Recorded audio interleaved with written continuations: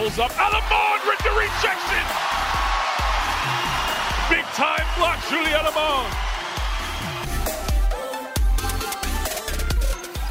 Elderbrink goes behind her back, puts it up. Big time shot.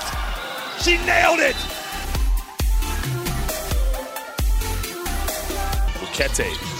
Behind the back to Burani. What a pass. You are listening to the Women's Basketball Worldwide Podcast. Welcome to another edition of the Women's Worldwide Basketball Podcast. Every time I say this, Paul, I say a different name, and I feel like every time I say it, you're ready to strangle me through the screen because I get the name wrong every day. Women's Basketball Worldwide Podcast. Carlin Gay alongside Paul Nielsen and Natalia Melendez. And we won't waste any time because we have a special guest with us on this edition. No one wants to hear from us. Everyone wants to actually hear from our guests. And she is Emma Meesseman. And if I sat here and named all of the MVPs that she's accomplished in her life, we would be here for the next half an hour. So, Emma, welcome to the show, and thank you for making time for me. Glad to be here. I look forward to talking about basketball.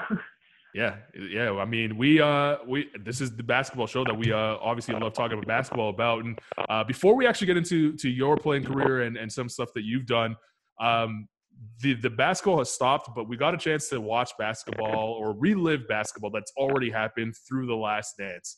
The 10-part Michael Jordan Chicago Bulls documentary that was on for 5 weeks and kind of saved us from the basketball desert that we were all in. What were your thoughts on it, and then how did you watch it? Where did you watch it? Who did you watch it with? I actually watched it with my family, and I don't think I've ever watched something about basketball together with them because I'm never here. So we actually still have to finish the last 2 episodes, so don't say what happened. But I love it. It's basketball, all the game that we know, but it's totally different. It's a world around it too, and I think it's really interesting for people to see how professional athletes, like, how they live too. How the character is. That's really interesting. Can't forget, Emma was born in 1993. Your birthday was 2 weeks ago. Happy birthday! Yes. Yeah. Thank you. Thank you. Yeah, big happy birthday there. Is that another tourist on the? I mean, we only invite tourists on this, or we're missing tourists, right? You're just outside tourists. What's your sign? I'm a tourist. Yeah. You're a tourist. I think everybody on the podcast has been a tourist so far. But Paul. Yeah. He's always the rebel, isn't he? Yeah, rebel. Just talking about The Last Dance. I mean, we'll not do any spoilers. When you're watching it with family, I mean, I know your mom played basketball, but how does their perspective on, like, who the favorites are, what kind of comments that they're making, does that square in your mind, or are you kind of looking across at them thinking, that's not the half of it? How does that kind of dynamic work? I guess it's like a detective watching a crime show. Well, actually, the only comments that come from her is about the players that she sees playing in like images from the game, all images from all the games that they play. Because her favorite players were Larry Bird and Kareem Abdul-Jabbar. He didn't play, but she knows more players than I do when she watches The Last Dance, because she really remembers that time. So she can explain me some stuff. Not really, because Belgium is far from America and they didn't show any games, but whenever she saw in the beginning image from Larry Bird or something like that, she was really happy and explained to me what she learned from him. And a lot of people say that I can learn from him, or they tell her.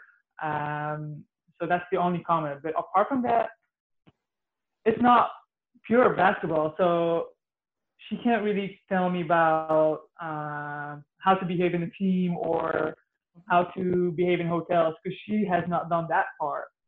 She stayed in Belgium, she stayed with the national team, but apart from that, I think I have more experience than her, and I'm closer to the live that they show in that in The Last Dance.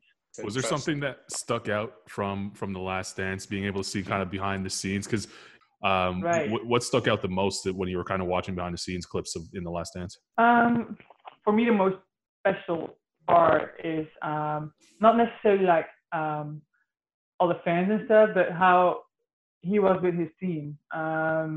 You never really know how somebody is in a team. He can be the biggest star or she and still like be selfish and okay. He had to be selfish a little bit to get to the top, but at the same time, he learned how to make his team better. And I think for me, that's the biggest part that I'll take away from it. That you really need a team. That's something I've always known, but it's confirmed. You know, he had to make his teammates better and take them with him in order to win those titles. You are a forward. What do you think about Dennis Rodman? He's special. Apart from, I won't talk about off court, but I think on court he's a great player. He was. Once I had to talk about competitive greatness in the Washington Mystics, and I think he is one of those examples. He's just gonna do anything on the court just to get the ball, you know, and every single time again.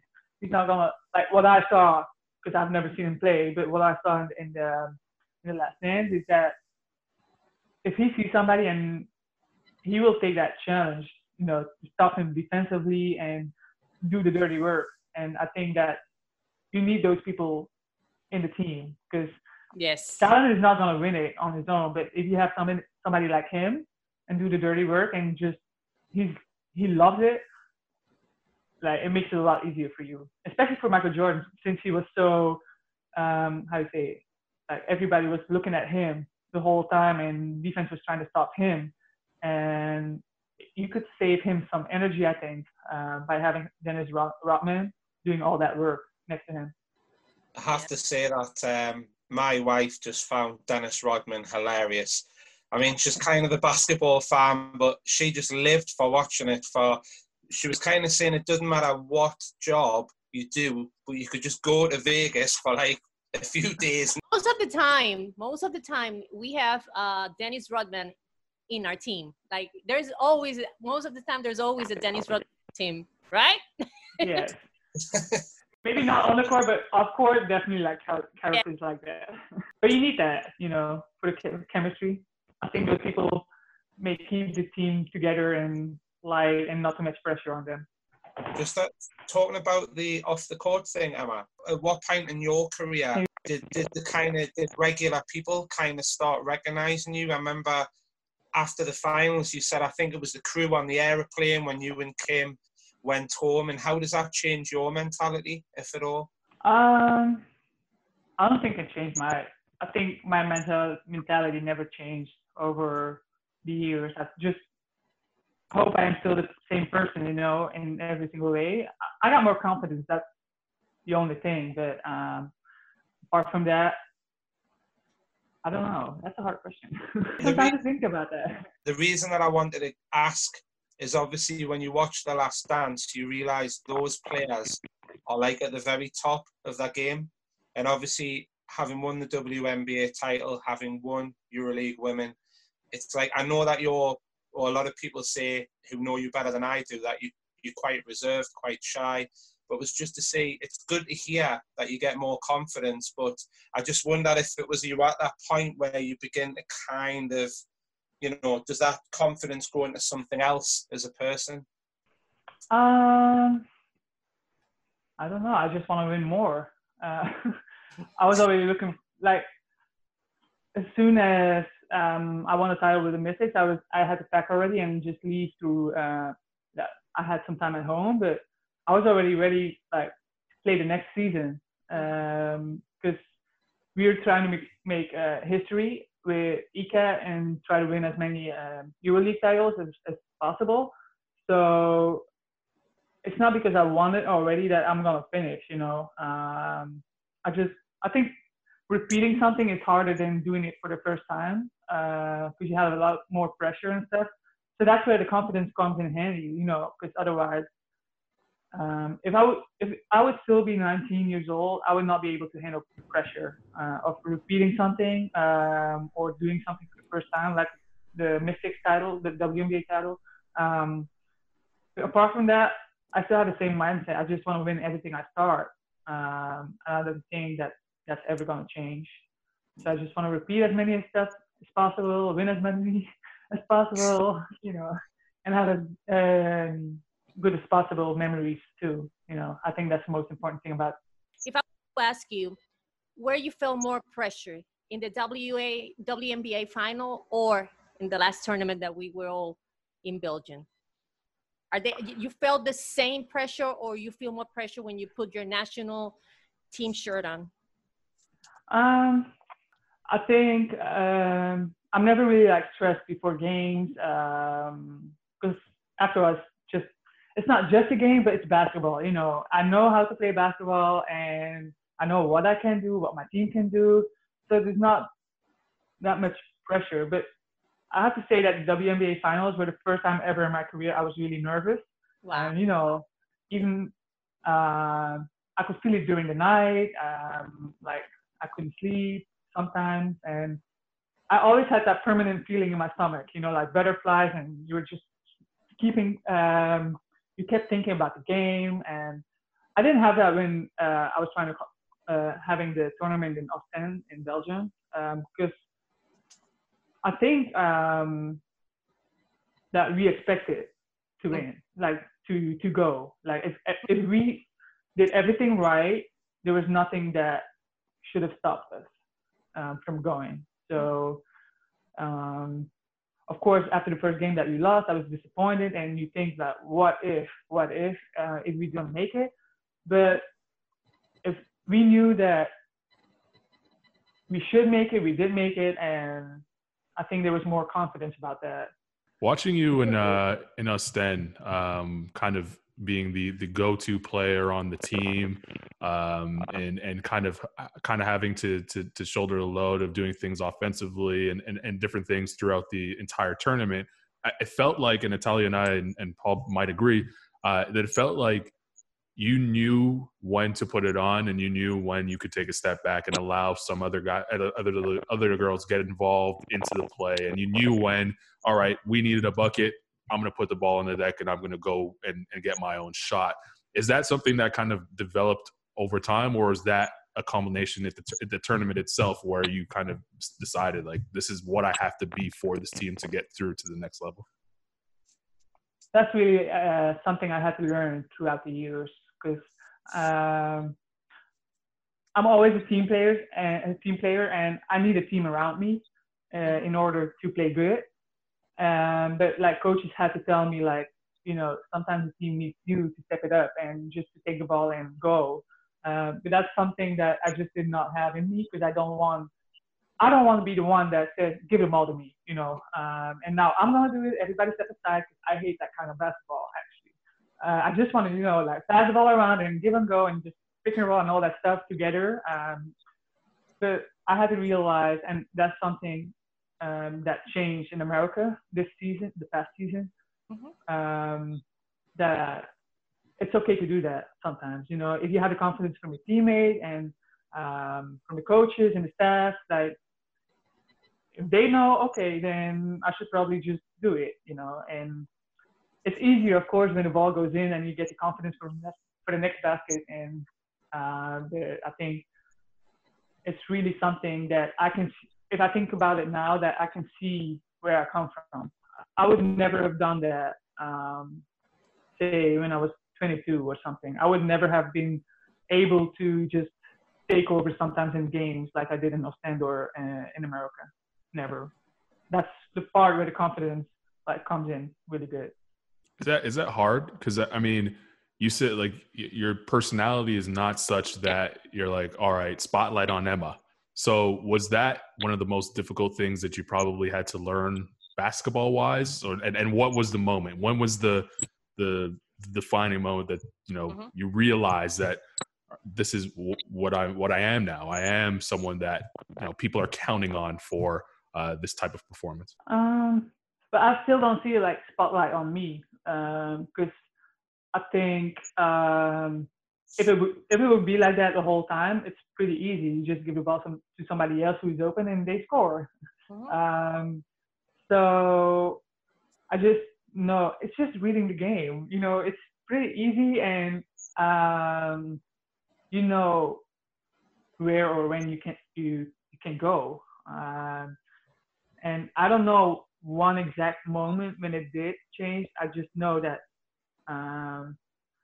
throughout my whole career, like all the coaches I had, like talked to me about it, and they kept pushing me and kept pushing me. And I think that's the thing, you know, everybody kept believing in me, and I did too. It's just not as much as them, you know, just to, because I don't want to, how to say, I think I was afraid that people think I'm selfish, you know, where other people think that, okay, you help us.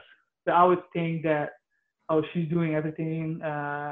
She's keeping the ball for herself. Because I really don't like basketball. If I see a game and somebody does that, okay, taking over, like saving the game and stuff like that, okay, that's good. But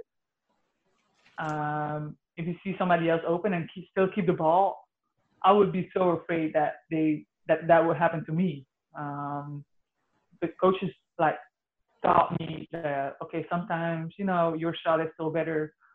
Your bad shot is still better than somebody else who's not a shooter or something. So I'm just really lucky that the coaches that I had kept pushing me. Otherwise, I would not be here, like where I am right now. I'm lucky that Paul and Natalia pushed me, because otherwise I wouldn't say anything on this podcast. Emma, one thing I did want to flag up that we haven't really spoke about, or I haven't spoke to you about it, was when you decided to skip the season with the Mystics to focus on Belgium for the World Cup. And obviously you did that, and I know in some quarters on Twitter, you know, some people were a little bit critical, maybe didn't understand the logic, the concept. And obviously since then you've delivered the following year by landing the title. But just tell us about the kind of process of that decision, because that must have been quite difficult to kind of miss out on an entire WNBA season for the sake of the national team. I don't think it was only for the sake of the national team. Like, people think that I was forced by the national team or something, or that they made me make the decision, but it was totally me who made that decision. Because the season before, I could feel at the end in the semifinals against Minnesota, I was tired. And I think at that time I was thinking already about it, because we already knew we were going to the World Championship and stuff like that. So I just think I needed to be home a little bit, and not even home, but just away from basketball and be with my family and friends, because you miss a lot of time when you're playing professional. Like, you miss a lot of stuff in your best friend's life, in your family's life. And whenever I come back home, like, for me, it's like I just move on and I pick everything up where, like, I left it. But a lot of things change for other people, and I think that's the point where it was a little bit hard for me to miss everything. And so for me, I think in my head, this decision was made a couple of weeks after that. The hardest thing was just to say it out loud. And I was afraid to, like, disappoint people. And because I love my coach in WNBA, like Coach C, he's like family for me. And it was just hard to, like, say it out loud to him, because I was afraid that he's going to be angry or, you know, really disappointed in me. But that was a choice I made for me. And even if I know now that they made it to the finals, like, I would still make that decision, because I was not going to be the player then like I was last season. I was going to be tired. I was going to be not homesick, but, you know, it's like a routine every single time. So I think that was the best decision that was possible. And people think I was jealous or like hoping that they will lose in the finals because I was not there. No, I was just rooting for them like any other fan. And I was hoping they were going to win it, because that meant that I was going to be back in the championship team. Yes. So nothing bad about that. So no, there's not really a protest, but I was just tired. Mm-hmm. And people just sometimes have to step away from something in order to be better at it next time. Question on that, because we're now in sort of a shutdown globally with this pandemic going on, and As you said, if you had been playing basketball, it's sort of like pack your bags off to the next season. Now being at home and being able to spend time with your family, watching things like The Last Dance, you probably wouldn't have been able to do that, had the WNBA season started on time. Has it given you a new perspective on things off the court? It's like normal life for me now. I'm doing stuff at home, cooking for the family, painting walls, doing all the kind of stuff that needs to be done in the house. And it's good to have like the normal. It's still not normal life, but it's as normal as it gets for us. So I'm not bored at all. I'm still happy in the evening when I'm sitting down finally in front of the TV, because I've been outside the whole time and doing stuff the whole time. And I barely even touch the basketball. I'm doing some workouts, but not pure basketball. Mm-hmm. I do have to say I've tried running a lot because I have to, but that's something I will never like because it's terrible. But practicing your Russian, because I know you speak Dutch, French, English, and you saying that you were trying to speak fluently Russian now. Are you practicing? Yeah. No, but yes, was it yesterday? Yesterday I did a quiz with my Russian teammates, and I still know all the words and stuff like that, and I follow some Russian pages, so every time I see something Russian, I read it, and I'm not forgetting it, so that's good, because I'm still texting my teammates, and most of it is in short Russian words. Yeah, but I'm back next year, so I'm not going to forget it. Okay. I was curious because I saw on your Instagram that I think it was you, yes, you went to the US Open. Did you play tennis? I did. As a kid, I played 1 or 2 years in a team. And before that, me and my brother always went to tennis camps during the summer, starting from age 7-ish till, I don't know, man, for a couple of years. Like every summer, we went there for 2 weeks. My dad plays tennis too. So every now and then, I just go with my friends and play some tennis. Really nice. So it was good for me to see it, yeah. Yeah, now I think it's important for kids to try as much as possible. because you do have the prototype of the tennis player, the tall. I do. Yes, you do. So that's amazing. Yeah. I liked it. Cool. Yeah. Just one thing I wanted to ask, Emma, have you ever thought about going to China to play? Because when you list all of the top players in the world, obviously one common thing is that they obviously play for the likes of ECAT, play in the WNBA, but a lot of them have obviously played in China. Was that something that was ever on the table? Was that something that you ever considered? I actually do, because maybe not only for the basketball, but just the most important thing for me in my career is that I learned to know the other cultures, and since I had the training camp with the national team in China, I stayed there for a week longer. So they left and I stayed with some teammates. And I really think that's an interesting culture.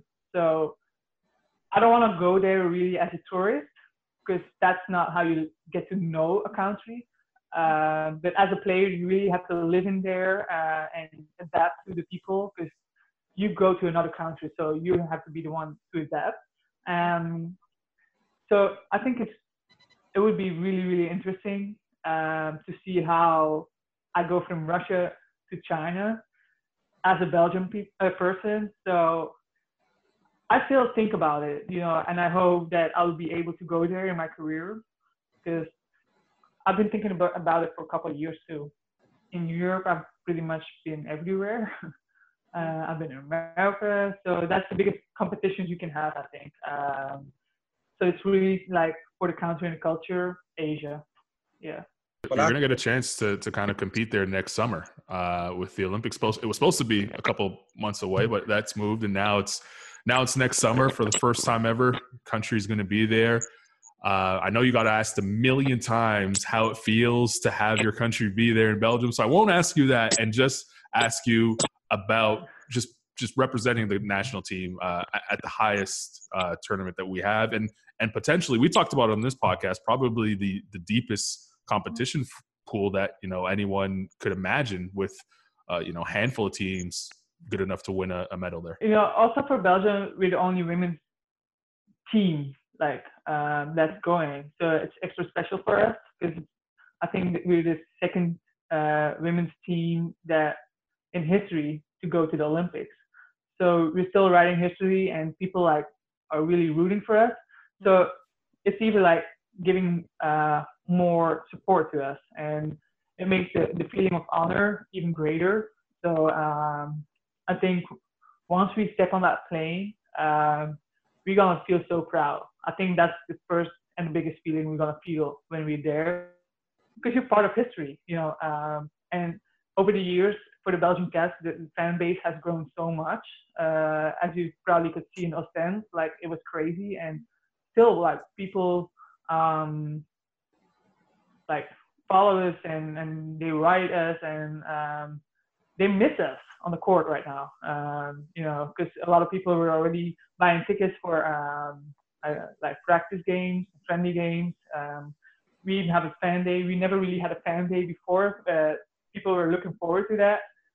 And you know, that's a thing why it's sad for the people, but I know that next year is gonna be the same, and just a little more patience, you know. It's gonna happen anyway. You have, I was looking here, you are number 33 in Washington, but you use number 11 in your national team. So what is your original number? 11? You know, 11. your number, that's your number. Anything special? Why? Your mother used to use that number? Yes, she used to play with 11. So as soon as I started playing basketball, she was like, "One, play with number 11. Take number 11. Take number 11." And I used to play with the boys team first, and somebody else had 11, and I think I was playing with 9. And you know, the mom started, and we just switched. So that was not a problem. And starting from then, I always played with 11. And then when I came to Washington, you had to choose a number, but 11 was picked by somebody else, who then did not make the team, but okay. So for me, it was such a big like dilemma. What number I was gonna take, because I don't have any connection to another number, because I never played with one. So how we got, like, I was talking to my mom, my brother, my dad, like, what number I'm gonna take. We debated about it a lot, and I was just saying like something like. Emma, the girls in your house beat the boys. Your mom and you beat your father and your brother, because they're tennis players. Yes. But actually, like, it's me and my brother against my parents. That's the teams. Yeah, that's the teams. Kids against their parents. We always win too. But so 33 came because I wanted an American number, because at that time it was not possible to have like that big numbers in Europe, I think. It was like until 15, and that's it. So I picked 33 because it's something like 11. And then after 1 or 2 years, it turns out that was the best choice, because my mom's favorite players are Kareem Abdul-Jabbar, Larry Bird, and they are both number 33, and we did not know. So it was meant to be. Yeah. I asked this, I think, on a previous podcast. I'm always intrigued when players have success. At which point on an ordinary night does it sink in? So I think we asked Jennifer O'Neill when she qualified for the Olympics, when did you think, hey, I'm going to Tokyo? You've obviously won the finals, won EuroLeague Women, booked the tickets to Tokyo, had lots of great moments. When, for you personally, does it usually sink in? Is it in the locker room? Is it on the coach traveling back to the hotel? Or is it when you turn the light off to go to sleep? Or is it the next morning when you kind of get up? When do all these great moments kind of like manifest themselves? I don't know. Because it's always like the day after, it's on to the next. You know, so everything with the national team, you have some more time to enjoy it, because you have to go back to the country and then see all the people, and there's a lot of media. But in Russia, I just go home, pack my bag from America, and I'll leave again. In America, it's the same, but I'll leave back to Russia or national team. So I think like the Mystic title, it's a couple months after, I think. not even. Like, Wow. everything goes so fast. You know, it's like yesterday that I was going to France for the first time, crying because I did not want to leave home, and even if it's only 30 minutes from home. Starting from then, everything was so fast, and here I am, 27. I'm champion from Russia, America. National team is going great, and that's the moment that when there's a quiet moment, that's the thing that we say at home. Not that, oh, now you're champion, but we're saying like so fast, Mm-hmm. so fast. You Yeah. know, that's the thing that's most special. Because you try to win one thing of those things I've accomplished, but now it's so much and so fast. It's still crazy. Like, we can't get over it that we were still debating about when I was 19, like, should you go to France? Like, should you not just focus on school first? Mm-hmm. And, you know, it was the right decision, I think. Yeah.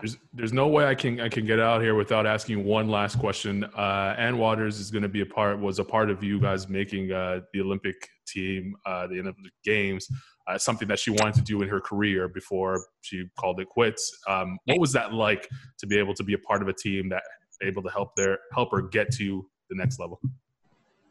Well, of course, we're all happy to go because it's the first time for everybody. But for her, it's a little extra special because, you know, I think when you know you want to enter your career and there's only one thing in the whole world that's missing from your Resume. bucket list, and then you're able to do it, I think that's an amazing way to end. Well, now it does not help with this whole lockdown stuff, but still we qualified, and I'm really hoping that she'll be able to hang in there for one more year and then just be there and enjoy it. Yeah. I think knowing that that is your last time on the court and you decide when you stop, there's no better way to end your career, especially after the career that she had. So I'm extremely proud to share that, to be able to share that moment with her in the future. I think it's going to be very special. Well, all three of us here, I can speak for us saying that it was a privilege and an honor to kind of share that moment with you guys as a team at home, being able to punch your ticket to head the Olympic Games. We look forward to seeing you back on the basketball court soon. Enjoy the last 2 episodes of The Last Dance, and we really appreciate you spending some time with us today. Thanks, You're very Emma. welcome. Emma, you are the GOAT. I don't know about that. All right. Special thanks to Emma Messiman, who came on and spent time with us. As I said, I mean, incredible resume already. She's only 27 years old. I thought, Paul, for sure you were going to bring up the fact that I only called her a top 5 player in the world, not a top 3. She's a top player. I don't think anybody can argue, that she's not a great player. And, I don't know her hugely well, but kind of at the start of her career, it was my first FIBA tournament under 16. So I think when you get into the game and you start working in the game, obviously there's that extra dimension from when you're a fan.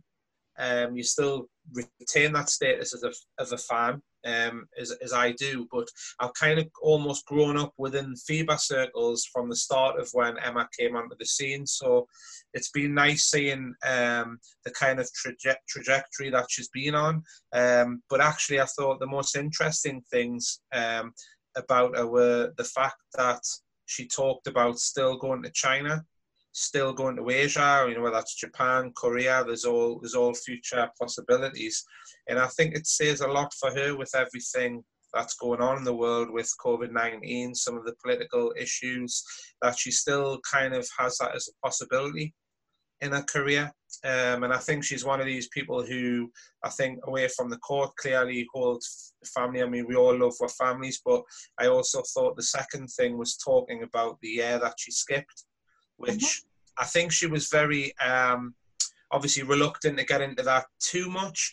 But I thought it was interesting that you kind of had a glimpse into what matters to her most You know, she said she always wants to win, but I thought it was quite touching the way she talked about, you know, being in lockdown now, what she needed was some rest when she skipped that season. And obviously it's not all about just staying with ECAT and, you know, the WNBA, which has got broader horizons. I thought that was really interesting. You know what was really impressive to me? When you think of Emma Meesseman, you think of basketball.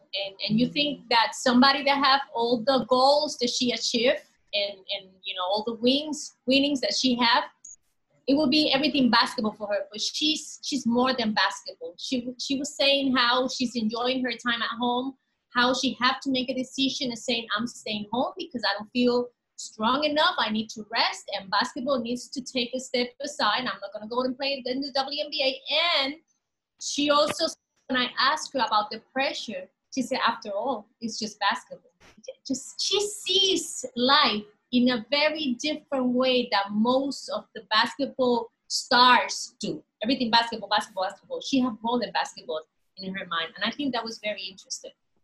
I found that interesting as well. But what the added mix, and I think that's what makes her very special as a player, is that yes, you know, other things are important other than basketball, but when she steps on the court, yeah, she's a killer. She's trying to get the win. She's trying to add championships. As she said, you know, when he talked about what it was like for her to win a championship and what she was thinking about, she was already on to the next championship. Like she's interested in kind of building, you know, going out and winning games. It's not just about going out and participating. It's team for her. It's winning a championship and doing it at all costs. And you know, when she was talking about Dennis Rodman and how she appreciated how he played the game, you know, doing things that not many would want to do and how important that is. And, you know, many stars would kind of look at this documentary and try to relate to Michael Jordan, but to find a way to, you know,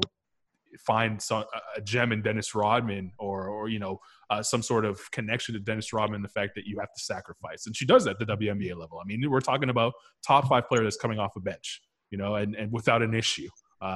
It's great to see.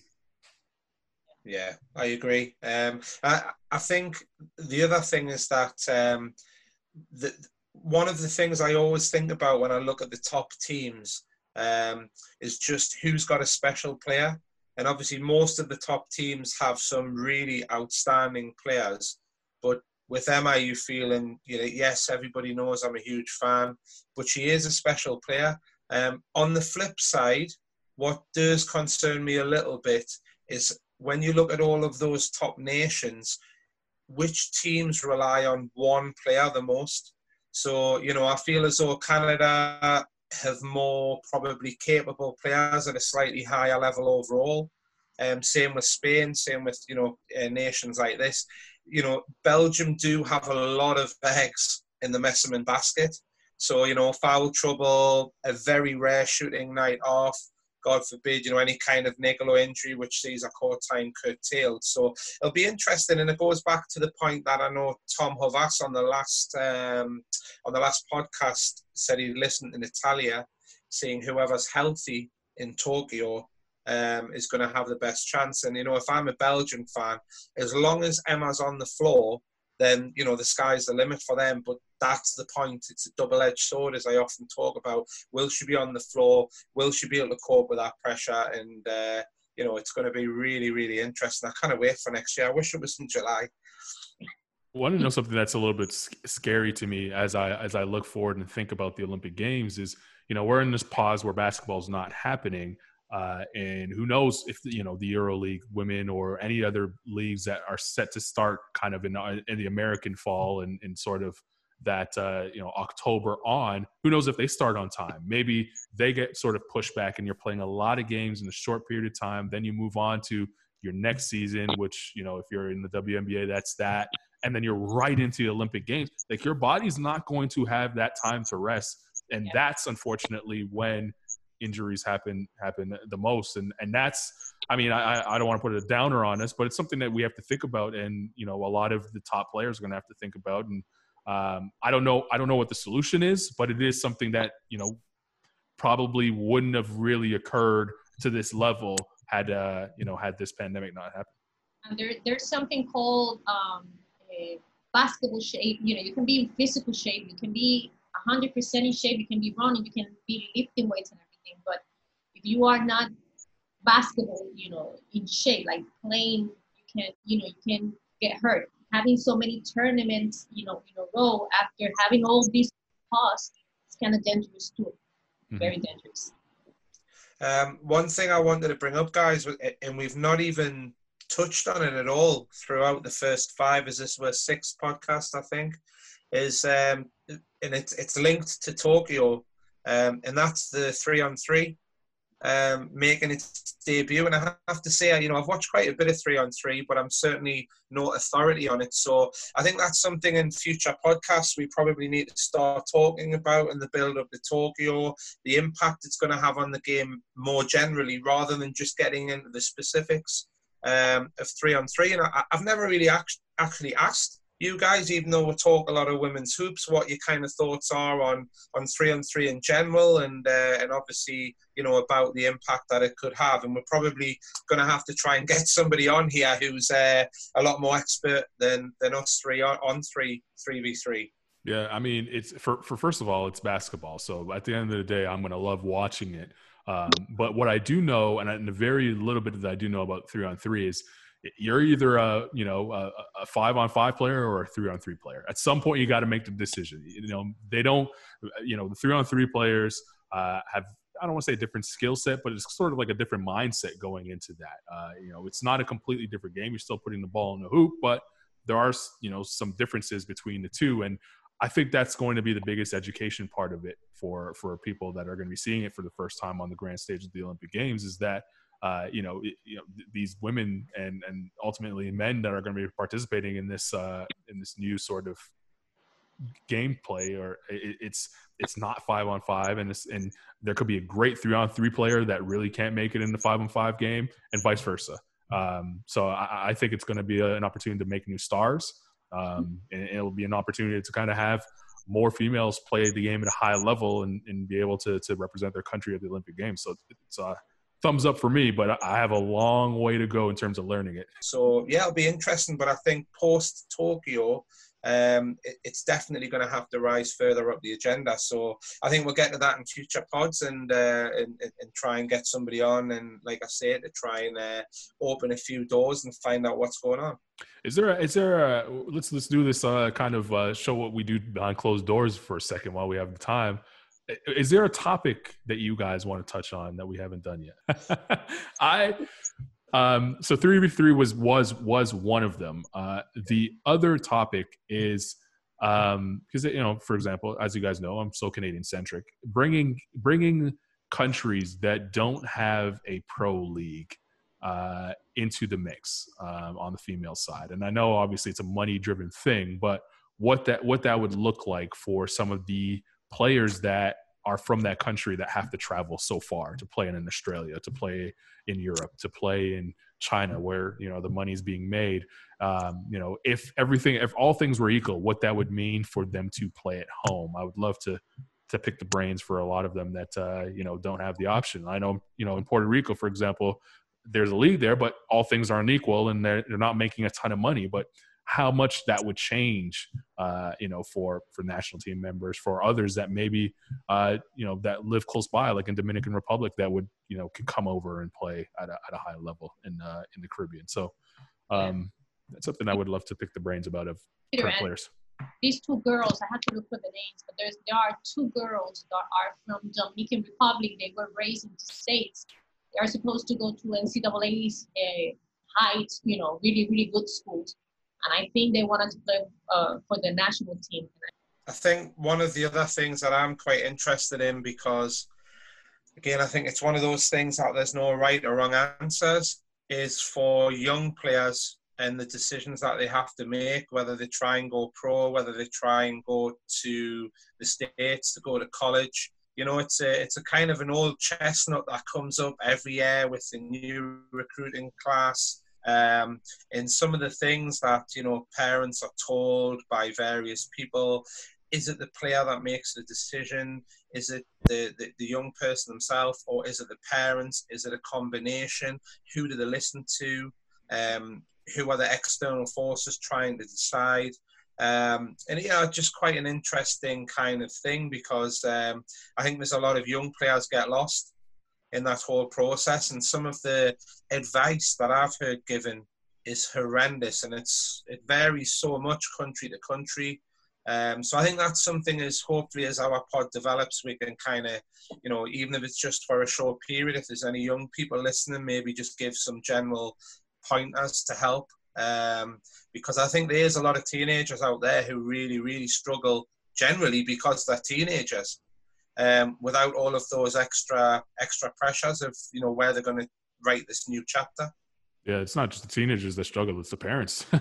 Yeah, you know, trying to help them make the decision without having the tools to do that is a tough decision. We've seen it, you know, when I was coming up in Canada, you saw it a lot of the times with, you know, kids that were getting bad advice from, you know, coaches or whatever, and they would go to an NCAA and sit on the bench for 4 years and not develop at all, and come back home and, you know, miss out on opportunities to actually develop, where if they had stayed at home and played in the university level there, maybe they're pros now, you know. So you always get the double-edged swords. Great opportunity, free education. It's hard to pass up on, but it's not always all it's cut out to be for, you know, for a lot of kids. It's really on a case-by-case basis. And if we can provide them the information, or at least show them where to get it, I would love that. That's a good idea. One thing I want to know, and this is, if Emma does listen back to the podcast, this is when she needs to switch off, because I'm going to, you know what I'm going to ask you? We've never really talked ourselves, only with guests amongst about The Last Dance. Just right. Before we go and before we wrap it up, I think a similar question to what you asked Emma, you know, what did you learn? Who was your favourite kind of player? What surprised you? So go on, Colin. You're always asking the questions. Zanka, you go first on this one. Come on. It's not going to be a popular decision thing for me to say, but I completely look at Scottie Pippen's career a little bit differently than I did going into it. From the standpoint of going into it, I truly believe that he was one of the most underrated players in all NBA history. Now, the doc itself didn't just change my opinion on it. It's going back and, you know, having the time that we do now. And as you guys know, I cover the NBA for NBA.com internationally. We did a lot of content on The Last Dance. So going back, looking at some of his numbers, looking at some of his moments in his career, I can honestly say he's still the best sidekick of all time. But there was a part of me that thought that, you know, had he not been in Michael's shadow, he could have been his own superstar, or his own champion. I truly can sit here and believe and say right now that I believe in my heart of hearts, there was no way that he would have led a team to a championship. He just did not have that next level leadership that he would have had, or he needed to have with leading a team to the promised land. It's not, everyone's not cut out for it. Some people are just better sidekicks than they are, you know, go-to players. And that's the way, it's not a bad thing. I'm not knocking him. I'm just saying that my opinion in terms of if he had his own team, I don't think that he wins a single ring. Whereas, you know, standing next to Michael, he's elevated more because he was his sidekick. Natalia? I agree. I agree. I love Scottie Pippen. Nothing changed. You know, the way I see him, the world always said he's the best Robin ever in the basketball game. Things that he does in the court and how he paired with Michael Jordan was amazing. But as Colin says, I don't think he has the personality to be the main guy on an NBA team. But I do love Scottie Pippen, and I also think that the Bulls would win as many championships as they did without Scottie Pippen. Yeah. For me, the most interesting aspect of the documentary, and I'm probably in a minority of one, was Jerry Krause. For me, somebody who was quite divisive, obviously wasn't well liked, I thought the lack of respect was a bit worrying. That was the only thing that kind of sat a little bit uncomfortably with me. At the end of the day, people can say, oh yeah, it's because they had Jordan, but yes, of course it was. But, you know, having to get the players to put around them, the role of a general manager is not easy. You know, you can be fired by the owners, but as far as I'm concerned, he was the GM of all of those NBA titles, kind of unprecedented. And I don't know, there was times when I was a little uncomfortable with the way he was treated. And I'm sure people will say he treated others maybe like that, I don't know. But it was just fascinating. So from a behind-the-scenes point of view, I just thought that was really, really interesting. And probably he didn't get the credit that he kind of deserved. Yeah, if you only knew about Jerry Krause through that documentary, I don't think they did him any justice at all. I mean, we're talking about a Hall of Famer, and he's a guy that just was a GM. He didn't dribble a basketball or anything like that. And they say players win, but someone had to go and find those guys to make a winning team. So you're absolutely right about Jerry Krause. I will say one thing quickly before we get out here. Phil Jackson, to me, solidified himself as the greatest coach of all time. So what? You said what? Greatest coach of all time. Solidified himself for me. Well, yeah, I think he's good. I just don't like the part that he said that in Puerto Rico we don't. Can you tell? Hold on. We talked about it off the air. I don't think we talked about it on the air. Can you tell us? At the gym. Can you tell us the true story? Because, you know, everything is entertainment. But for people that are listening, tell us the true story of what actually happened in Puerto Rico. Well, he wasn't here when that happened. That's something, because he was playing the Knicks by that time. That's something that he was told that happened. And he had, you know, it's half true and half is not true, you know. Puerto Ricans, you know, it's the Caribbean. We're hot-blooded. And there was some decisions in the court that somebody didn't like. And the major of the guest team was there. There was a fight all over, and he had a gun, and he threw a bullet on the ceiling, but the bullet hit one of the guys that was working. He didn't die or anything, but that happened.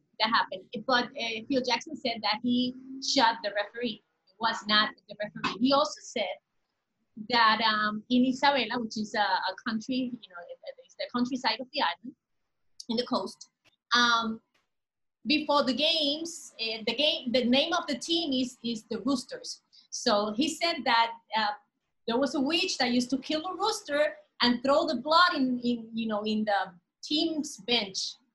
That was true. You have to remember, it's the Caribbean. There's a lot of santeria here. That's our religion. It doesn't happen anymore. You know, at the gym still happens in some places. In Haiti, in Cuba, in Dominican Republic, because it's part of the religion in the Caribbean. But that happened. That happens. That was true. I'll tell you why for me he's a great coach. I'll tell you why for me he's a great coach. The moment when he kicked Jordan out of the practice for what he did to Steve Kerr. There's not many coaches would have, you know, possibly done that at that time to MJ, but obviously I think that was the whole beauty of Jackson. He just kept, we said this before, he just kept a lid on things, but at those crucial moments when he had to act and he had to do something, whether it was showing trust in Pippen to play with a bad back, whether it was saying to Jordan, you're out of order for, you know, what you've done to Steve Kerr in practice. It was all those little moments. He was the star of the show for me. Yeah, really great coach. Bad GM, but a great head coach. I think it was he handles Rodman. You know, you can go against the flow. I just have to, you know, that he needs to go to Vegas for 48 hours. That I gotta let him go. Yeah, he's gonna come back and he's gonna do the job. So with the coronavirus, we all need to go to Vegas for 48 hours now. So yes. Yeah, we definitely do, and it would help. It would help a little bit if we all won some money while we were there instead of lost it all. Oh man, always good talking to you guys. Always good, and for the first time in a long time, it's good to see your face. So this is pretty cool. Keep it locked right here on the podcast. If you haven't already, please rate and subscribe. It helps us out a ton. It's free for you to do, so why not just give it a shot and help us out a little bit here. And please spread the word. Word of mouth is the biggest way that we can grow right here on the Women's Basketball Worldwide podcast. There you go, Paul. I got the right name in this time. For Paul Nielsen, Natalia Melendez, I am Carlin Gay. We will see you in a couple weeks right here on the Women's Basketball Worldwide podcast.